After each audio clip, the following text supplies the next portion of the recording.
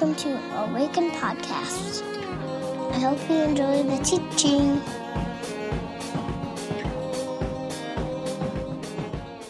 Well, good morning, everyone. It's always fun to be up here and get to see the whole gang at one time. A lot of good-looking people out here, so congratulations. My name is Catherine Scipione, and I oversee the prayer team here at Awaken. And for our call to worship this morning, I have a poem by poet Lucy Shaw. She is 93 and released her latest collection of poems in 2020, kind of inspired by the pandemic. So this one is called A Wild Embrace. How creation dares us into a wild embrace of what is too beautiful to ignore. You open your front door. Breathe, and all the old dust and confusion of your life falls behind you. You are not to obsess about it, no matter how it calls you. Instead, bend and examine closely how the grass has grown an inch under last night's rain, and the peony buds are swelling, the tips of pink petals already bursting free, like prisoners wrongly convicted and now released. There is such generosity out there, reaching towards you with hands open, claiming you, a created being, issuing from the open mouth of God.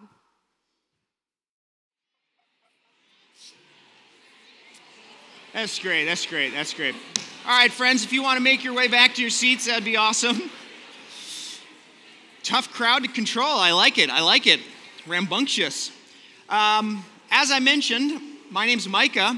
Welcome to Kickoff Sunday, everybody. Yeah.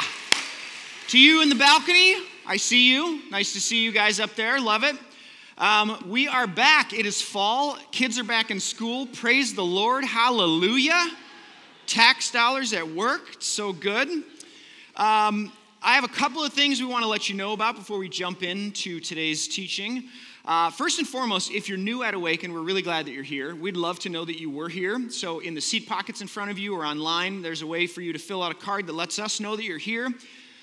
Someone from our team will reach out, invite you to a beverage of your choice. We can get to know each other a little bit more and see if Awaken isn't a good fit for you. Those cards, as well as any tithes or offerings that you might have this morning, can go in the black boxes if you fill them out here. They're at each of the exits. And I just want to let you know, sometimes people wonder, if I give to the church, where does that money go? This is from an email from Ein Da Young Center, which is one of our missional partners over this last year. 1% of your tithes and offerings goes to support this work. It's a nonprofit serving Native youth.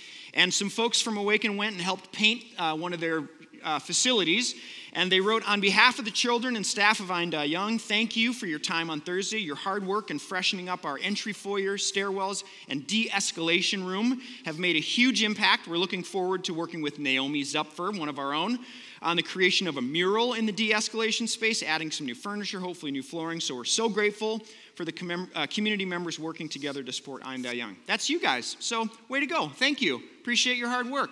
Lots of things happening around here. On your way out, if you're interested in refugee care ministry, one of our other partners, International Association for Refugees, they have the Jonathan House. They have a printout that's at the Discover Awaken booth with all kinds of ways to connect in that. So lots of things happening. I want to just let you know about a couple of them. A few announcements. The youth kickoff is tonight, so if you are between the grades of 6 and 12, 5:30 tonight. Trevor and the youth team are kicking off the youth program, so that's happening here.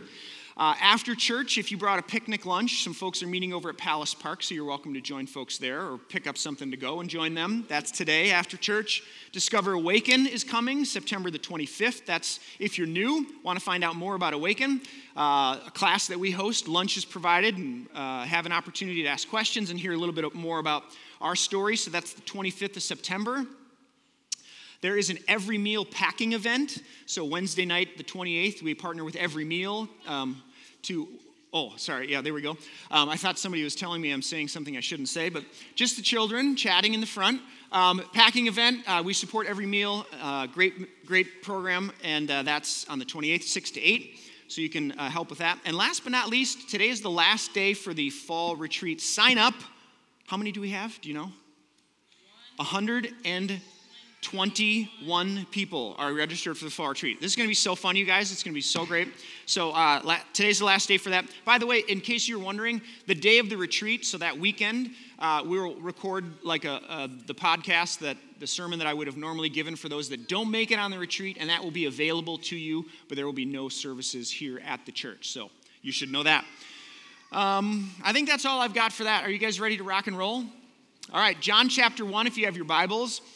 I want to begin with a story that Laura actually shared with me a long time ago. Before we had kids, it's a little poem, a little story.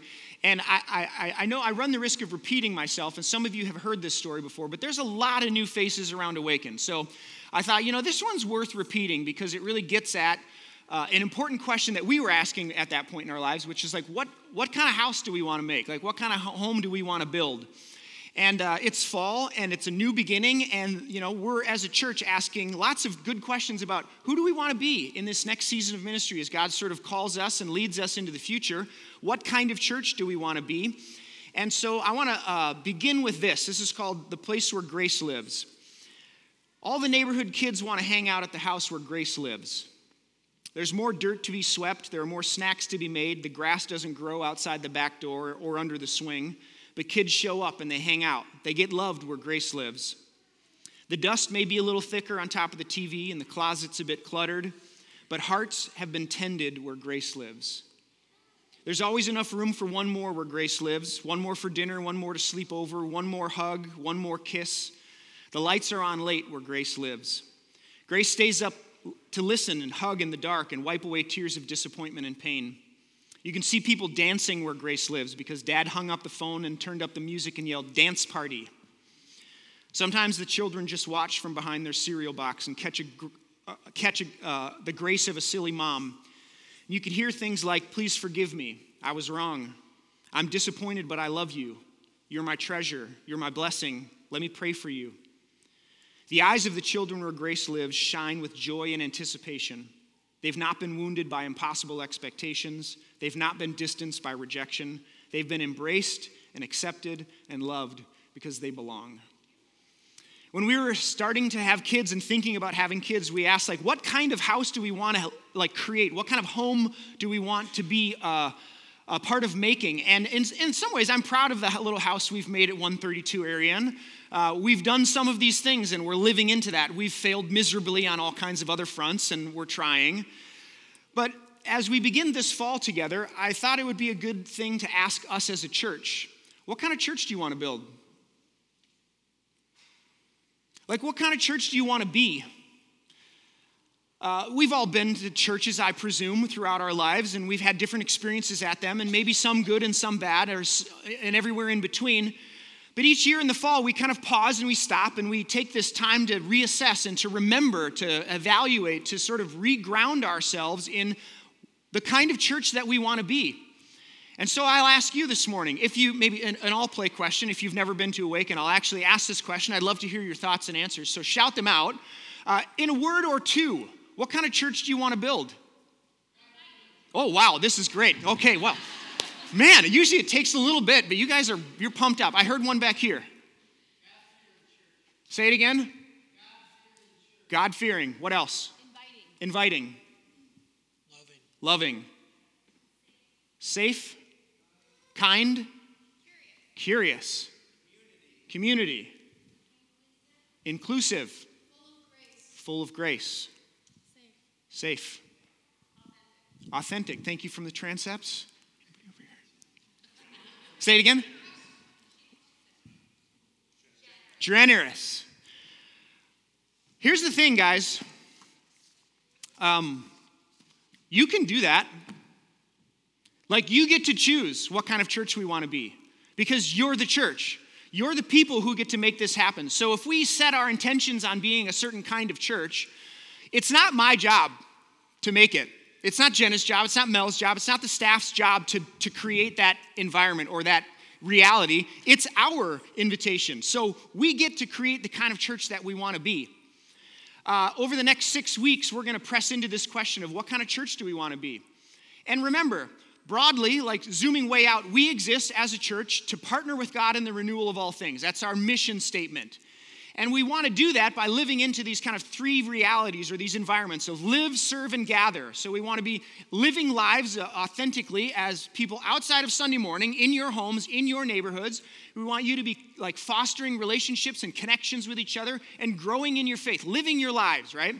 We want to be serving. We want, like the church is about breathing in, yes, right? That's living and gathering together. But serving is about breathing out. So we want to live, we want to serve. We want to serve our neighbor and serve the world and love the world.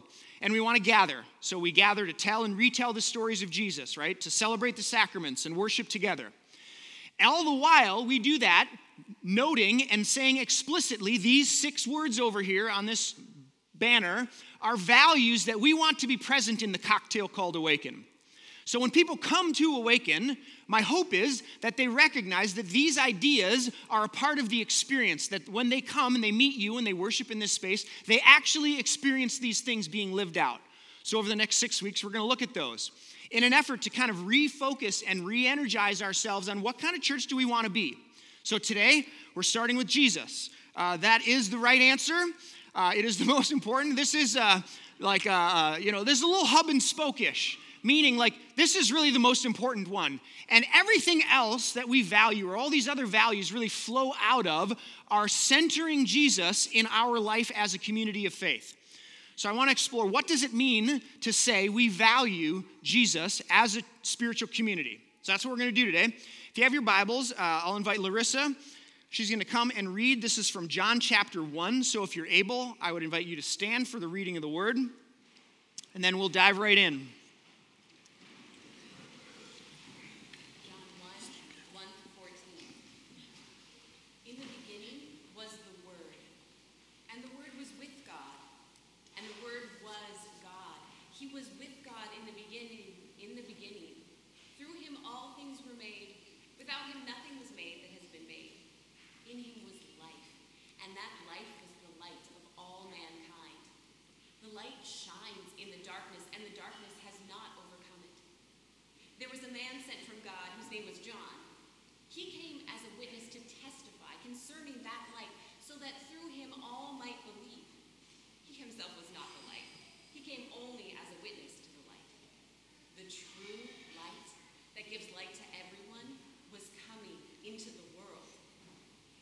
In the world, and the world was made through him.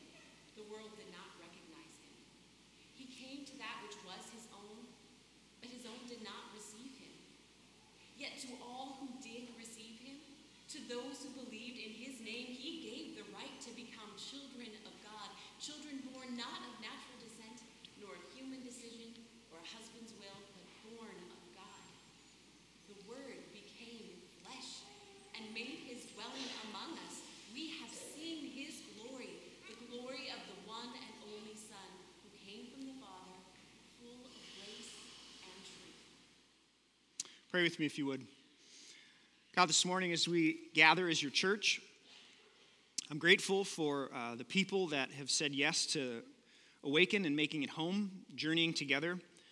I'm grateful for the invitation that you give to partner with you in the work that you're already doing in the world. God, so would you, by your Spirit, empower us, this little community in this corner of the world, to do the work that you've invited us to, God, to love and serve and give ourselves away in the name of Jesus. I pray in the strong name of Christ and by the power of the Spirit. The church said together, amen. You may be seated. So if a church were really serious about putting Jesus in the center and valuing his life and his teachings, his death and his resurrection, like what would that mean? What would mark that church? I want to start kind of broadly this morning and zoomed way out and talk about like theologically, what are the implications of that? And then we'll kind of take it a click deeper and ask like ecclesiologically, what does that mean as the church? And then practically speaking, missionally for us, what does that mean or what are the implications of that? So let's take these in turn. Theologically, the opening of John's gospel, what you just heard, is one of the more beautiful penned parts of the New Testament. It is an echo of Genesis chapter 1, if you caught that. Like in the beginning, the Word was with God. John's echoing the Genesis story. And it's one of the most important things said about Jesus. In the beginning was the Word. The Word was with God, and the Word was God. he, the Word, was with God in the beginning, and through him, the Word, all things were made. And then John wraps it up at the end in verse 14 and says, and the Word became flesh and dwelt among us. So work that out backwards, right? Jesus of Nazareth is the flesh that dwelt among us, which means then that Jesus is the Word that John speaks about, which means Jesus is God, was with God in the beginning and part of the being through whom all things are made. As Hebrews says, the book of Hebrews says, Jesus is the exact representation of God. As Jesus says to his disciples when they ask him, if you've seen me, you've seen the Father. When we do our Discover Awaken class, which is coming up in a couple weeks, or when we do partnership class, we talk about these values. And if you were in one of those classes or you go to the website, there's a little more detail on what we mean when we say those words, Jesus, justice, authenticity. And when we say Jesus, what comes up on the screen is this behind me. We say, we value the Word of God and the words of God in Scripture. Like, what have I just done? Like, what's happening here, right? We value the word, capital W, of God and the words of God in Scripture. What we want to do is separate Jesus from the Bible. Now, you might be thinking to yourself, Micah, why on earth would you want to do that? Like, you're a pastor, this is church. Like, you're on, this is dicey. You're on thin ice here. But I'll say it again. We want to separate Jesus from the Bible. And the reason is because oftentimes when we come to passages in the Bible that don't sound or feel like or reflect what we think Jesus or what we see in Jesus in the Gospels, it's sometimes problematic. Yeah, has anybody ever been in that spot before where you read something in your Bible and you're like, that does not sound like Jesus? So separating Jesus, the Word of God, as John 1 talks about it, from the words of God in Scripture is an important move that I want to make, that we want to make.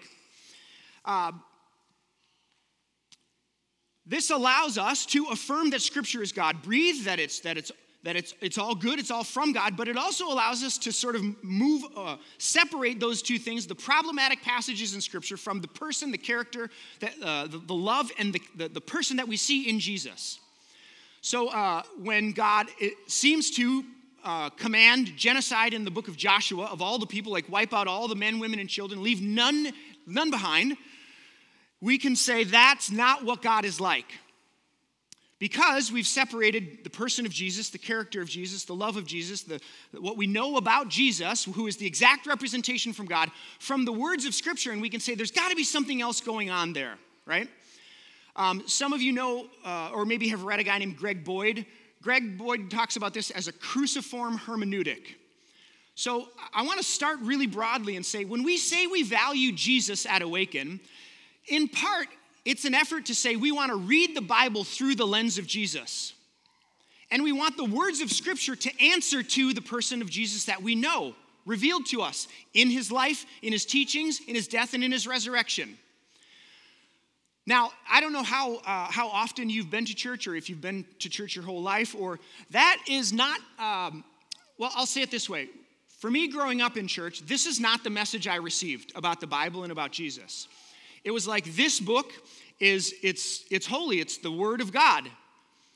It's almost on a level where it was like worshipped almost, and you couldn't question it. You couldn't ask questions about it. And if the Bible said it, I believe it. That's enough. And for me, I'll just be perfectly honest, that's really problematic. And I found that sort of way of thinking and that way of reading the Bible to be lacking and disappointing at times. So when we talk about valuing Jesus at Awaken, one of the things we want to say is permission to allow the Bible to answer to Jesus. So when we come to difficult passages and we're wondering, like, how that cannot be what God is like, we can say, is that what Jesus is like? Is that what we see in Jesus' life and teachings? And if not, then there's got to be something else going on there, right? The book of Joshua, for example. Classic, like, war story of the ancient Near East where people would overinflate something like, oh, on that day, 3,000 people died and our gods win. And really, that's not actually what happened. It's sort of an inflation of the situation. That was common all the time. That's how people told their stories. So we can get into the text and say, like, okay, what's really happening here? Because God commanding genocide of all the people, like, that's not what Jesus is like, so we can do a little wrestling and digging. So as we begin this series and we say we value Jesus, one of the things we want to say out loud is we want to read the Bible through the lens of Jesus. His life, his teachings, his death, his resurrection, his character. Because that is what God is like. Jesus is the exact representation of God. When we see him, we see God. We tracking on that one, friends? That is so important, so important. And for me personally, like so freeing to be able to then take this book seriously and really wrestle with what's in it. Honestly and intellectually. So that's where we want to start, way out there. So when we say we value Jesus, it has theological implications. It also has ecclesiological implications. That's a big word. It's a Greek word, so stick with me. In 1885, a group of churches, a group of spiritual communities banded together to do something together that they couldn't do alone. They committed themselves to new life in Christ and to Scripture being a part of their lives together. They committed themselves to being a priesthood of believers, which meant that while some are set aside to help worship happen, we're all on the same plane. We're all on the same level in terms of clergy and lay people. That's not really a distinction. So they committed themselves to that. We're all priests. We're all ambassadors, representatives of God in the world. They committed themselves to the whole mission of the church and to giving freedom to one another where there was differences on secondary matters. If you've been around Awaken, you know what I'm doing right now, right? This is what, and then they almost called themselves the Mission Friends. So in 1885, all these spiritual communities got together and they almost called themselves the Mission Friends. The denomination now known as the Evangelical Covenant Church, the one that we're a part of, is what I'm talking about right now. And they were almost the Mission Friends. Why? Because these people recognized that critical, foundational to what it means to be the church is that they had a job to do and they were called out for something. This word ecclesia, it's actually a Greek word that goes all the way back before Jesus' time, 600 BC. Think Athens, Greece. And the ecclesia was a group of people, 18 years or older, men, sorry ladies, that's just the way the world was back then. I'm sure that women would be included now. And they were called out, they were separated, and they would come to the town square, and they would do so on behalf of the city, on behalf of the town, on behalf of the people. And they would reason, they would think about, they could do all kinds of things. They could elect new officials to offices. They could actually declare war or declare peace. They could raise money or spend money. They could approve treaties. They were called out for a purpose, and that purpose was to reason on behalf of the people, a way forward that was best for everybody. Now, what's fascinating is the New Testament writers, Paul mostly, could have used a whole bunch of different words to talk about this group of people that we now call the church, right? The followers of Jesus. And almost exclusively, except for 2 times in the New Testament, he uses the word ecclesia. So Paul steals a word that's not religious at all, and he uses it to describe this group of people, the followers of Jesus, those who are called out and separated by God and for God for a purpose. In Acts chapter 20, Luke writes, "Therefore, take heed to yourselves and to all the flock among which the Holy Spirit has made you overseers, to shepherd the church of God, which he has purchased with his own blood," he being Jesus. Little review of the Bible. One of the major stories in the Bible is that God has invited a group of people to be ambassadors of God in the world. So all the way back at the beginning of the story, Adam and Eve, humans, are invited to co-create, to be stewards with God in this work of shalom, making sure that flourishing is happening for all of creation. This is what humans were supposed to do. It doesn't take long to mess that story up. And by Genesis 12, God chooses one family, the family of Abraham, who becomes the nation of Israel, to be a representative people. So when you find that group of people, you find a group of people who are in relationship with God, who are meant to image God's likeness and care for the world into the world. That group of people, that covenant, that agreement is marked by circumcision, and if you're Israel in the Old Testament. So when Jesus comes along in the New Testament, something shifts drastically. And God's people moves from being centered around Israel and circumcision to now being centered around Jesus and baptism, this symbol of water. So for us, when we say we value Jesus, We're tapping into a story that goes back thousands and thousands of years, a river that has been running for centuries, like all the way back before Jesus ever got here. And that river is God's intention to represent God's self to the world through a group of people. So when we say we value Jesus, that is like saying we're tapping into the story where this new group of people in the New Testament are bound by Jesus, centered around Jesus, and have something to do in the world. It's the ecclesia. You're called out. You're separated for something. Not just to come and hear good music and see lights and smoke and do whatever, No, which gets me to this last point. So when we say we value Jesus, it has theological implications. It has ecclesiological. You're separated, called out for something, and that is a missional purpose. You have a job to do, and you've been invited to do something in the world. This group of people, the covenant folks that I talked about earlier, they almost call themselves the mission friends, because they understood that the church had a job to do. They were invited by God to do something and be something in the world, to be ambassadors and representatives. In the book of Acts, Jesus tells his disciples, he says, I'm going to leave, but you'll receive power from the Holy Spirit, and you will be my witnesses to Jerusalem, Judea, Samaria, and to the ends of the earth. Paul later in Corinth says, all this is from God, who reconciled us to himself and has given us, the church, a ministry of reconciliation. We're ambassadors of God, he says, almost as though God is making his appeal through you.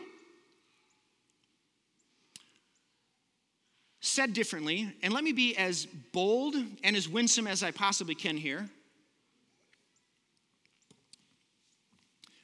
The Church of Jesus Christ does not exist to meet or serve the needs of its constituents. Can I get an amen?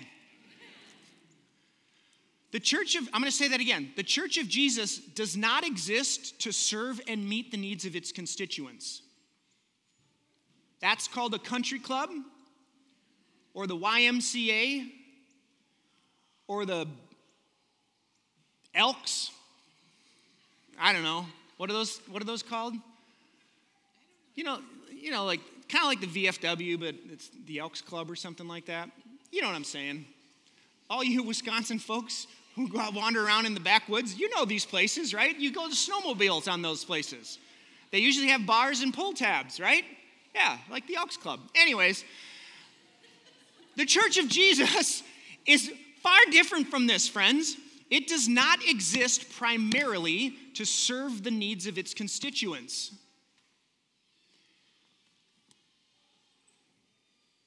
Rather, we are in partnership with God to be ambassadors of God's love to the world that we live in. And while, yes, we need to be whole and integrated and healthy people to do that work, the work of the church is primarily about those outside of this gathering.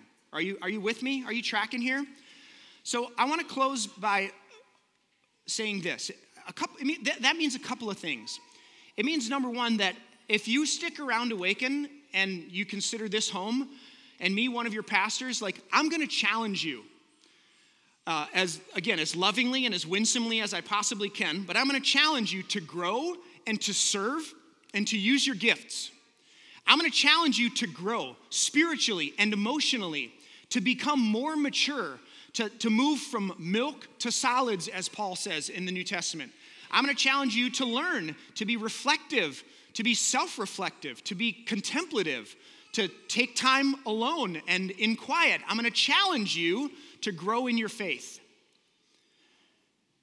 I want you to be moving, not static. And so I'm going to invite you to grow.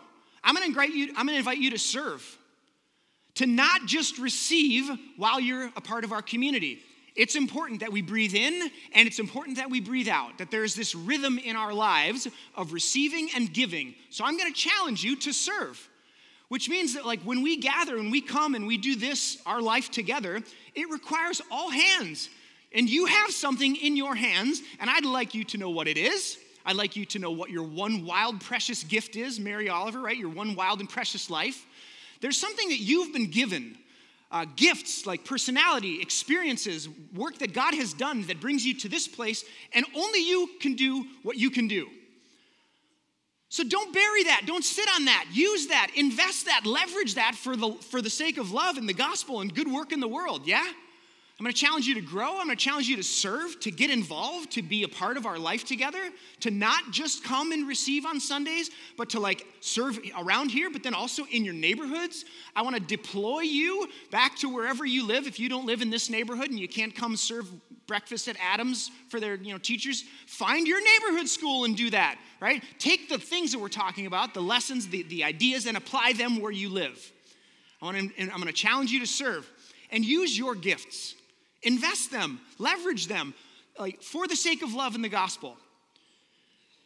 I'm also going to challenge the notions of individualism and consumerism in our culture, right? We live in a world that is highly individualistic, and it's really oftentimes about you and what you want. And that's just the total opposite of the church. That's the total opposite of the heartbeat of God's people. So I'm going to challenge that. I'll let you in on a little conversation we had this last week. Here's how it went. We were talking about, kickoff and all the things that happened. COVID happened, and so we have a live stream now. I don't know if you guys know this or not. There's 2 cameras back there. Hey, everybody on the live stream, nice to see you. That's a 2-minute delay, so they'll get that in about 2 minutes. And we were talking about the live stream, and I said, you know what? Sometimes I just want to kill the live stream. Just get rid of it. And I'll tell you why. Pause. I know that that's been a real gift for people in the season that we've come out of, and I know that there are still people who, for whatever reason, are using that as a way to stay connected and to be involved in our church, and it's all good, okay? Period. And have you ever heard the phrase, the medium is the message? So if you think about communication, it comes in a package, and the package in which it comes actually does something. So the medium, it is the message. And in a lot of ways, a live stream promotes individualism, consumerism, self-sufficiency, and independence because of the medium. It doesn't promote interdependence and community and connectivity. It actually works against that thing that I think is at the heart of what the church is all about. So sometimes I think just get rid of it. You ever wish you could just go back? You know, we just record the podcast and that's all. There's just an audio podcast in case you missed it. Why? Because this matters. Being in a room together, face to face, flesh and blood, incarnational stuff. Not mediated by a screen. Maybe I'm old school, maybe I'm getting old and but sometimes I just think this is what matters. Being in a room together, having meals, showing up in person, and that medium just runs it cuts the legs out from underneath it. And sometimes I'm just get rid of it. We're not going to, probably, at least not yet. But I want to challenge that. And I want you to hear me say it. I'm going to ask you to sacrifice something, to put skin in the game, to be a part of something that matters. And if it matters, my grandpa always said there's no substitute for a hard day's work, and if it matters, it's worth doing hard. It's worth doing well. It's worth sacrificing for. And I believe that this thing called the church, centered on Jesus, is worth our sacrifice. It's worth your life. It's worth our sweat and our tears and our effort and all the things. So I want to invite you, I want to challenge you to be in it with me, to be in it with us. Which means you're present, you're here. And when you can't, there'll be a live stream available. You get what I'm saying, right? And it also means I want to deploy you back to your neighborhoods. Some of you drive 10, 15, 20 minutes to get here. It's fine, it's great, okay? There are some times when we say we're going to serve the teachers at Adams, which is the neighborhood school, because we are in this neighborhood, and there are people who go to this church who live in this neighborhood. And you might be thinking, well, that's great, but I can't drive 25 minutes from where I live to come and do that. Yeah, and I don't want you to, actually. I'd like to deploy you where you live. I'd like to send you from this gathering where we celebrate Eucharist and we sacraments and word and sacrament, and then I want to send you back to wherever it is you live with these principles and these ideas and this way of living so that you can incarnate the life of Jesus where you live. I don't want you to drive here and spend all your currency here and then have nothing left where you live. Does that make sense? So this is important. I love it. It's like a big seminar. I'll come, we'll teach you, we'll open the scriptures, we'll celebrate the sacraments, and then we'll send you back. Why? Because we've been given a job to do. We've been invited, holy cats. We've been invited by the divine presence that makes all things live and move and have their being to be partners in the work of love and of forgiveness and of justice and of mercy and grace. We've been invited by that being to be the ambassadors of it, to be the face of it, to be the hands and the feet of it, to follow the way of Jesus into the world and give ourselves away for the sake of the gospel. And Jesus says, I promise you, it looks foolish to the world, but it's wisdom and it's life. The question I want to ask you this morning is, what kind of church do you want to build?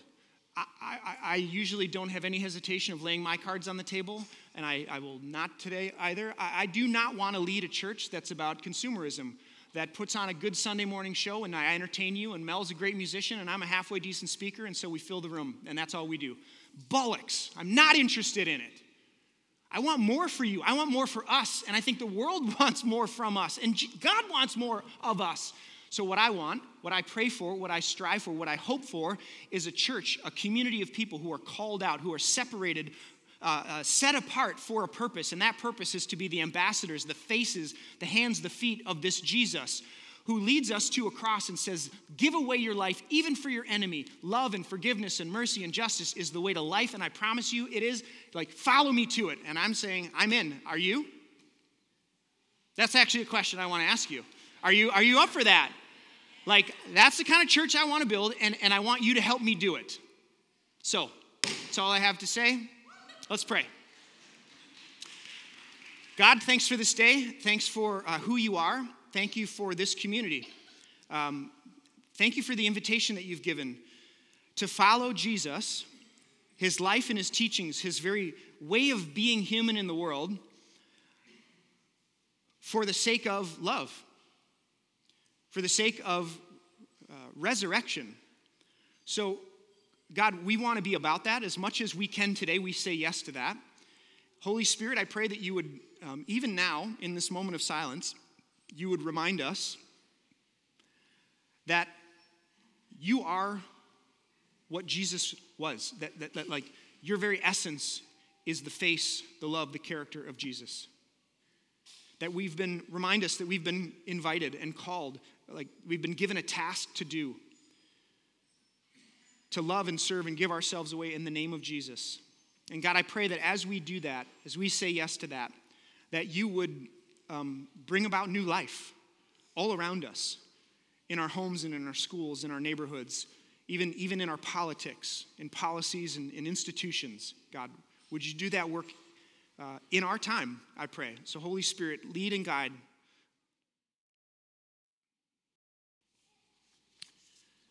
As we close this morning, I want to invite you to respond. Mel's going to lead us in song, and as they do, there is communion available on my right and left. There's red wine and there's white grape juice. So we invite you to take a piece of the bread, dip it in the cup, and as you do, know that the body of Christ has been broken for you, the blood of Christ has been shed for you. There's hand sanitizer on your way up there, and the bread's gluten-free, so everybody's welcome. That's a good ending, actually, All you people, there's work to be done. So leave with this blessing. The Lord bless you and keep you. The Lord lift up his face to shine upon you, be gracious unto you. The Lord lift up his countenance to you and give you peace. In the name of the Father, the Son, and the Spirit. And the church said together, Amen. Adios, amigos. See you next week. Find us online at www.awakencommunity.com or on Facebook at www.facebook.com/awakencommunity or on Twitter at Awaken Community. See you next time.